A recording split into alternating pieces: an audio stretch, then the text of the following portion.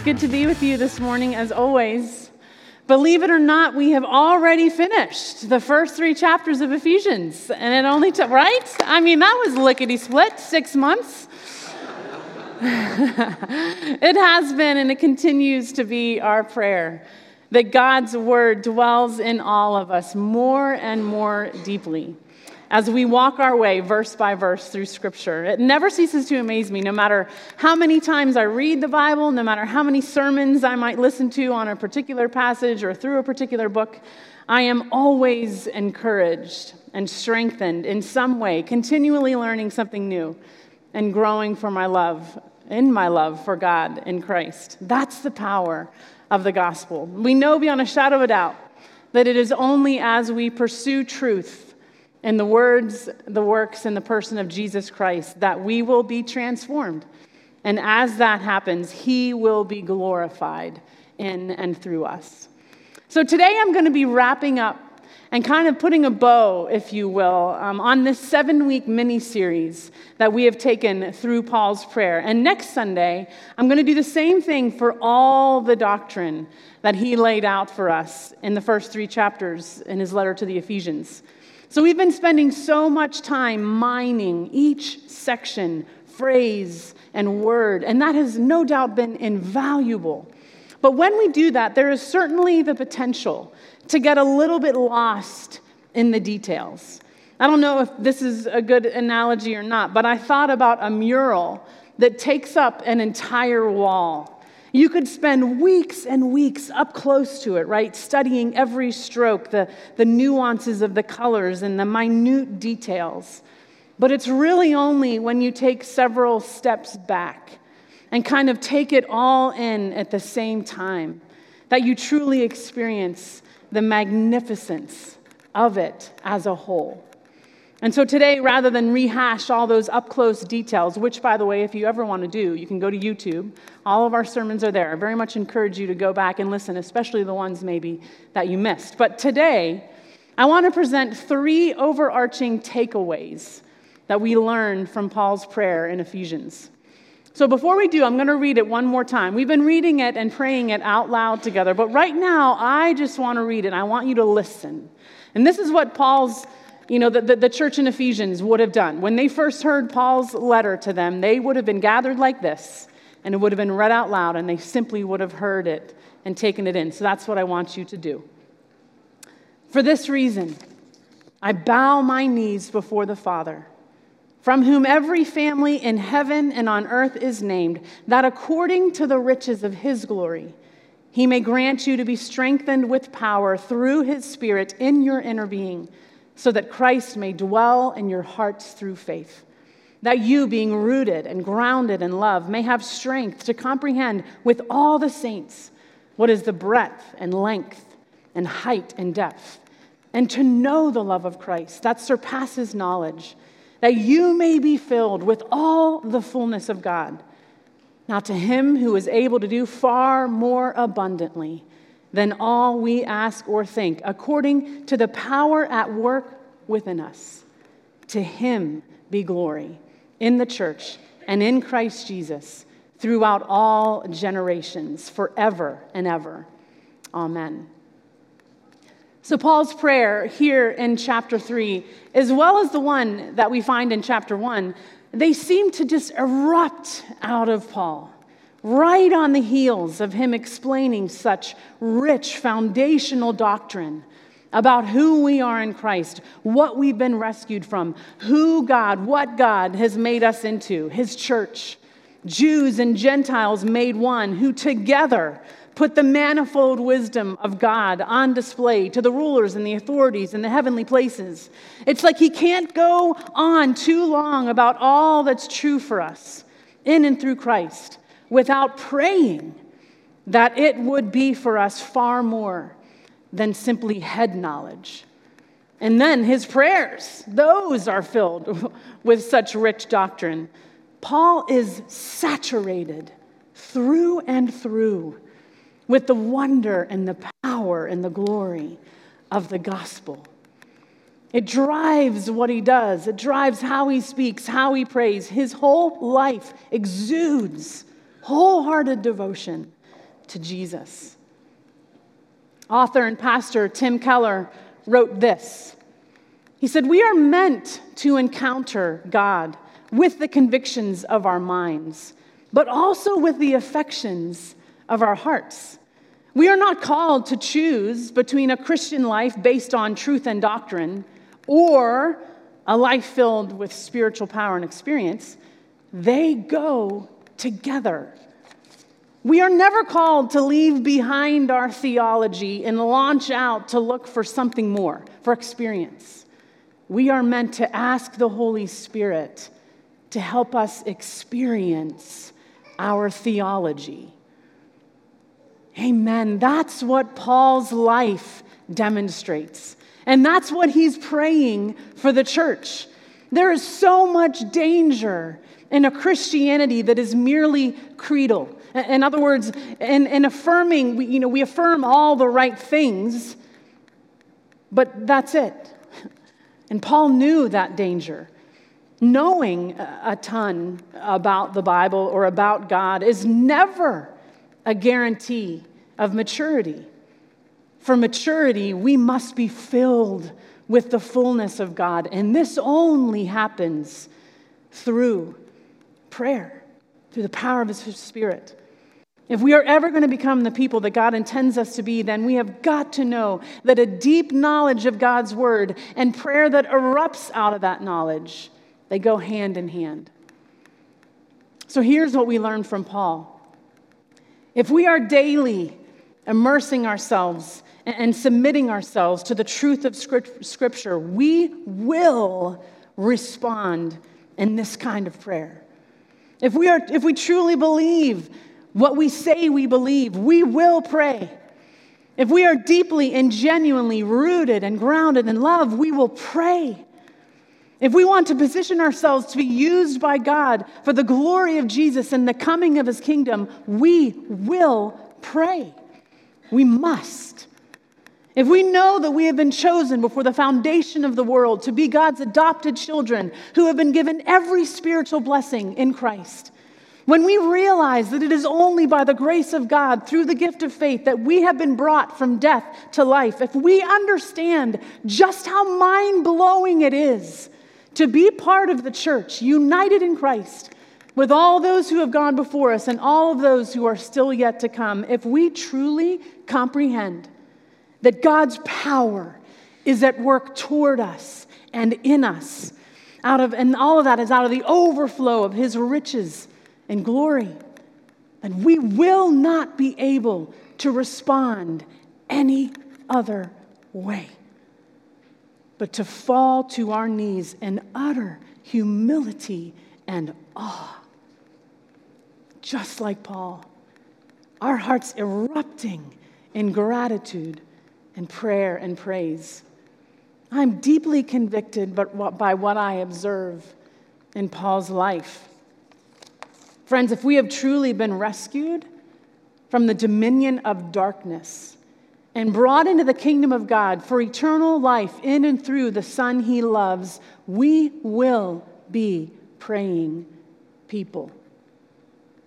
There is simply no other response more appropriate. If gratitude and prayer and praise are not erupting from us in response to God's word and the Spirit's power at work within us, we should be deeply concerned. I have no desire whatsoever to make you feel guilty this morning, but every desire to see you grow and progress in your faith and in your faithfulness in prayer. If these things are not true of us, we have to be willing to ask ourselves why. I want every one of us to be growing in our faith, to be growing in our faithfulness in prayer, myself included. But we've got to be willing to take an honest assessment of our current spiritual health if we're ever going to become mature, attaining to the whole measure of the fullness of Christ together. I want this for us, church, so let's pursue it together with God's power at work within us. So, church, as we take a step back and we look at the mural, as it were, we see clearly that if we are ever going to be all that God has made possible in Christ for us to be, we must be people who immerse ourselves in the profound and glorious truth of God's word, and then, overwhelmed and humbled before him, we must pray. We must ask for the Spirit to make it tangible to us, to accomplish in us what only he can do, to the praise of his glorious grace. God is faithful, and he will do it. Our second big takeaway. Recently, the elders all read and discussed a short essay by author C.S. Lewis. It's called The Weight of Glory. And if I may, I'd like to read just a brief excerpt. I read in a periodical the other day that the fundamental thing is how we think of God. By God himself, it is not. How God thinks of us is not only more important, but infinitely more important. Indeed, how we think of him is of no importance, except insofar as it is related to how he thinks of us. It is written that we shall stand before him, shall appear, shall be inspected. The promise of glory is the promise, almost incredible, and only possible by the work of Christ, that some of us, that any of us who really chooses, shall actually survive that examination, shall find approval, shall please God. To please God, to be a real ingredient in the divine happiness. To be loved by God, not merely pitied, but delighted in, as an artist delights in his work, or a father in a son. It seems impossible, a weight or burden of glory which our thoughts can hardly sustain. But so it is. Perhaps this is what compelled Paul to pray like he did. That we, being rooted and grounded in love, may have strength to comprehend together with all the saints what is the breadth and length and height and depth, and to know the love of Christ that surpasses knowledge, that you may be filled with all the fullness of God. Y'all, this is not a prayer for us to love God more. This is a prayer that we would have the power to grasp how much he loves us. Like, Paul's praying that we would get how much God loves us, how much he delights in us. Have you ever thought of yourself as a divine ingredient in God's happiness? Like, what? The breadth of his love for us is so wide that it is offered to every human on the planet in the person of Jesus Christ. His love for us is irrespective of who we are, and it is massive. It reaches all the way back to the beginning of time. He chose us in Christ. Before the foundation of the world, God's love for us is timeless, immeasurable. It's so high that Paul rejoiced in the fact that in Christ we've been blessed with every spiritual blessing in the heavenly places. God's love for us reaches all the way up to his throne. And his love for us goes so deep that it reaches into the darkest depths.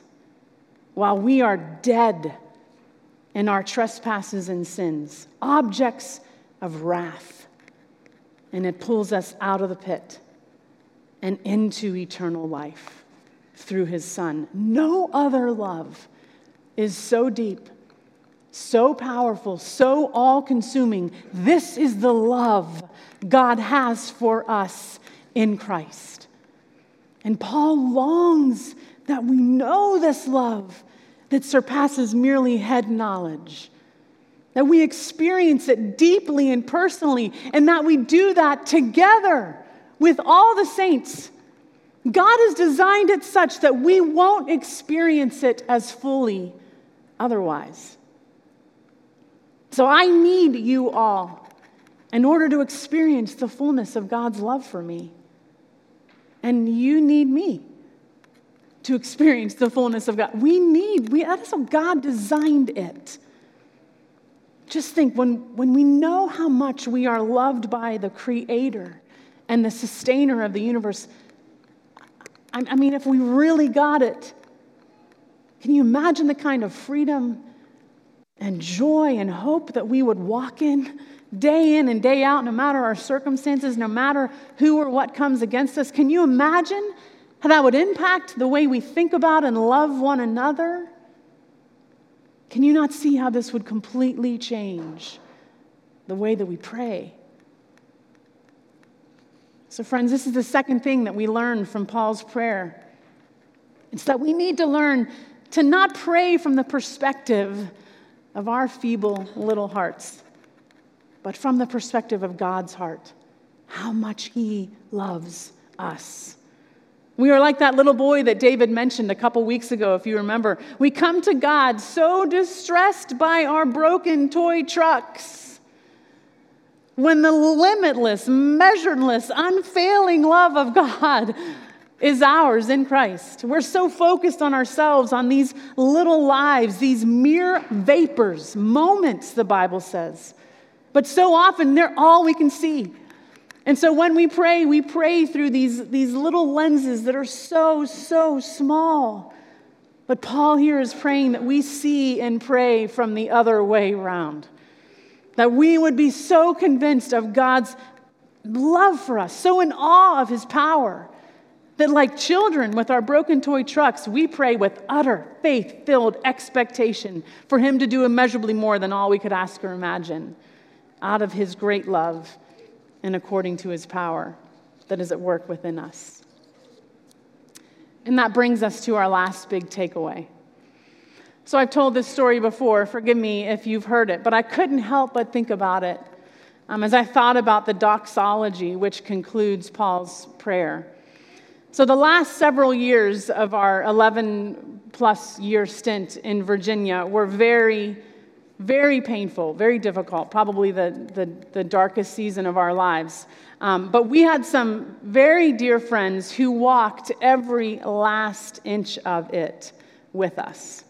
And they just wanted to encourage and bless us, which is just humbling in and of itself that they would want to do that. They just wanted to provide some refreshment and renewal to us. And so they asked us if we might be willing or interested in going on vacation with them, which we thought, oh my goodness, that would be super fun. That sounds great. And so we had them over for dinner one night just to talk about, and start planning about where we might go. And so we were excited. Jody and I were like, ooh.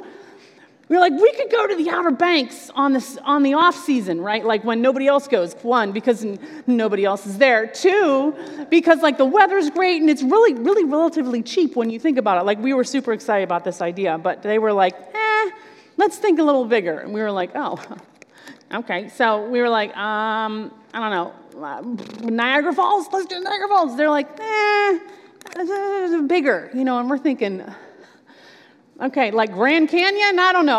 What do you want here? We just want to go on a little vacation, So, and by this point, we're way beyond the limit of our finances. You understand what I'm saying? Like their ability to go on vacation was way different from our ability to go on vacation, and so we were a little bit nervous. So, but after our half serious suggestion of Grand Canyon, a little bit afraid that they would say yes because we actually didn't have any idea how we would actually do that. They were like, no. We want you to think bigger. As a matter of fact, if you could go anywhere you want, do anything, what would you do? Well, at this point, we're just thinking this is utter ridiculousness. Like, why are we even talking this way? It doesn't make any sense. It's pointless, but okay, we'll play along. And so Jody and I didn't even have to, confer with one another.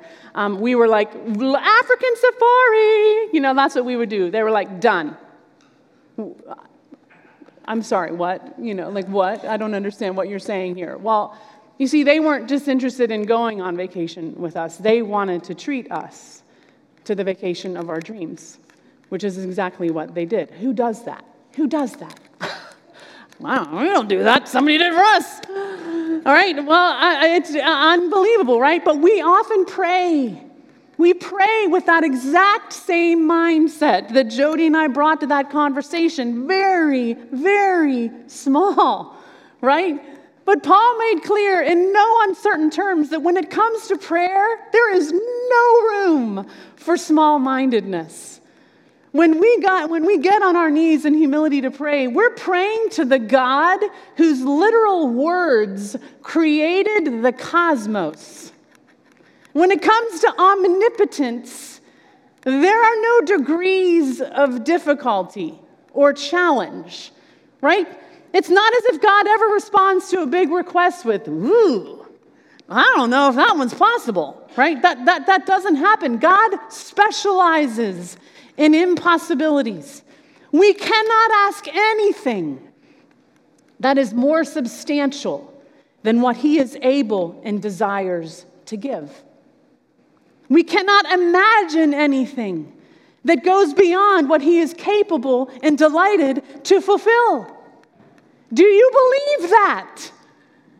Do you know in your marrow that not only does God want to, he is able to do far more abundantly than all we ask or think?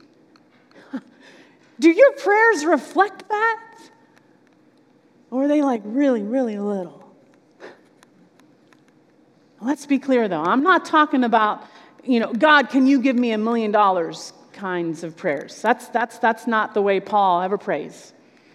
I'm talking about kingdom of God sized requests. I'm talking about asking God for the spirit of wisdom and revelation to be given to us so that we might know him better. I'm talking about asking God to open the eyes of our hearts that we might know that we know the hope to which we have been called and the incomparable power that is at work in us and for us. I'm talking about prayers that we might be strengthened with power in our inner beings through the Spirit of God so that Christ might dwell in our hearts through faith. I mean, can you even? That's what is available to us. All of it. That's what is possible for us right here, right now. It's what we were made for. We don't want to just stay at number 2. We were created for so much more than that. That's just the beginning. We want to be progressively sanctified, moving down that path with all that God intends us to be. So church, let's believe that. Let's long for that. And let's pray to that end. When Paul wrote to the Corinthians, he said, "No eye has seen, no ear has heard, no mind has conceived what God has prepared for those who love him." Our minds can't even think up what God can do. But let's be like Paul, church, and pray big, because our God is able. So as we wrap up our time in this prayer, I have both encouragement and perhaps a bit of discouragement that I hope to bolster with more encouragement, okay? So first of all, prayer, it's not complicated, right? It's really not meant to be difficult to understand or do, but it is hard to persevere in. In Paul's letter to the Colossians, he mentions how Epaphras was always wrestling in prayer for them. So I've never wrestled other than my dad when growing up, right on the living room floor. But from what I understand, wrestling is one of the most exhausting sports out there. It takes incredible endurance and strength. So prayer is not complicated, but it's not necessarily easy. And that can be both discouraging and encouraging, right? Because you may be buried under some guilt that it just seems so hard sometimes, and so you kind of give up. But you're not alone in that. Listen to something else we learn in Paul's letter to the Colossians. Every ounce of energy that Paul poured into the ministry, which God had called him to, in order to present each and every one of the believers that he served fully mature in Christ. This is how he words this. He says, "To this end I labor, I work, struggling with all his energy, which so powerfully works in me." Isn't that a beautiful picture? It was hard work for Paul. who was clearly a man of prayer, but he did it all through the power of God working in and through him. That's the only hope any of us have. But that's precisely what has been promised to us. So no matter where any of us find ourselves today with regard to prayer, I don't care who you are in this room, every one of us can grow. My greatest encouragement to each one of us would be to simply imitate Paul right here in Ephesians. I'm confident that God won't mind, Paul won't mind if we steal Paul's prayers, right? And what I mean by that is pray them for yourselves, pray them for your families, pray them for one another, and keep praying them. You know how we've been substituting 4 Mile Church and us and our, in the prayer? Do that, y'all. Anytime you come across one of these prayers in the Bible, rewrite it and put your names in there. Put the names of your family members and your church in there and pray them and keep praying them. Write them down. Stick it to your bathroom mirror. Make it your screensaver. Join the prayer pillar and learn and grow and pray alongside one another. Let us be people of prayer here at 4 Mile Church. We will never be all we are meant to be unless and until we are a people who pray. Gospel-saturated prayers. So let us dream big and pray even bigger, because we cannot even get over how much God loves us. We can barely comprehend the magnitude of his power at work within us and through the church. May we be utterly convinced that God is able to do far more than all we ask or think, in order that he might be glorified in the church and in Christ Jesus throughout all generations, forever and ever. Amen. And so in our response, I just want to give us some time. Not gonna direct your prayers at all, other than to simply pray what God seems to be working in and speaking to your heart. Let's do that together, church.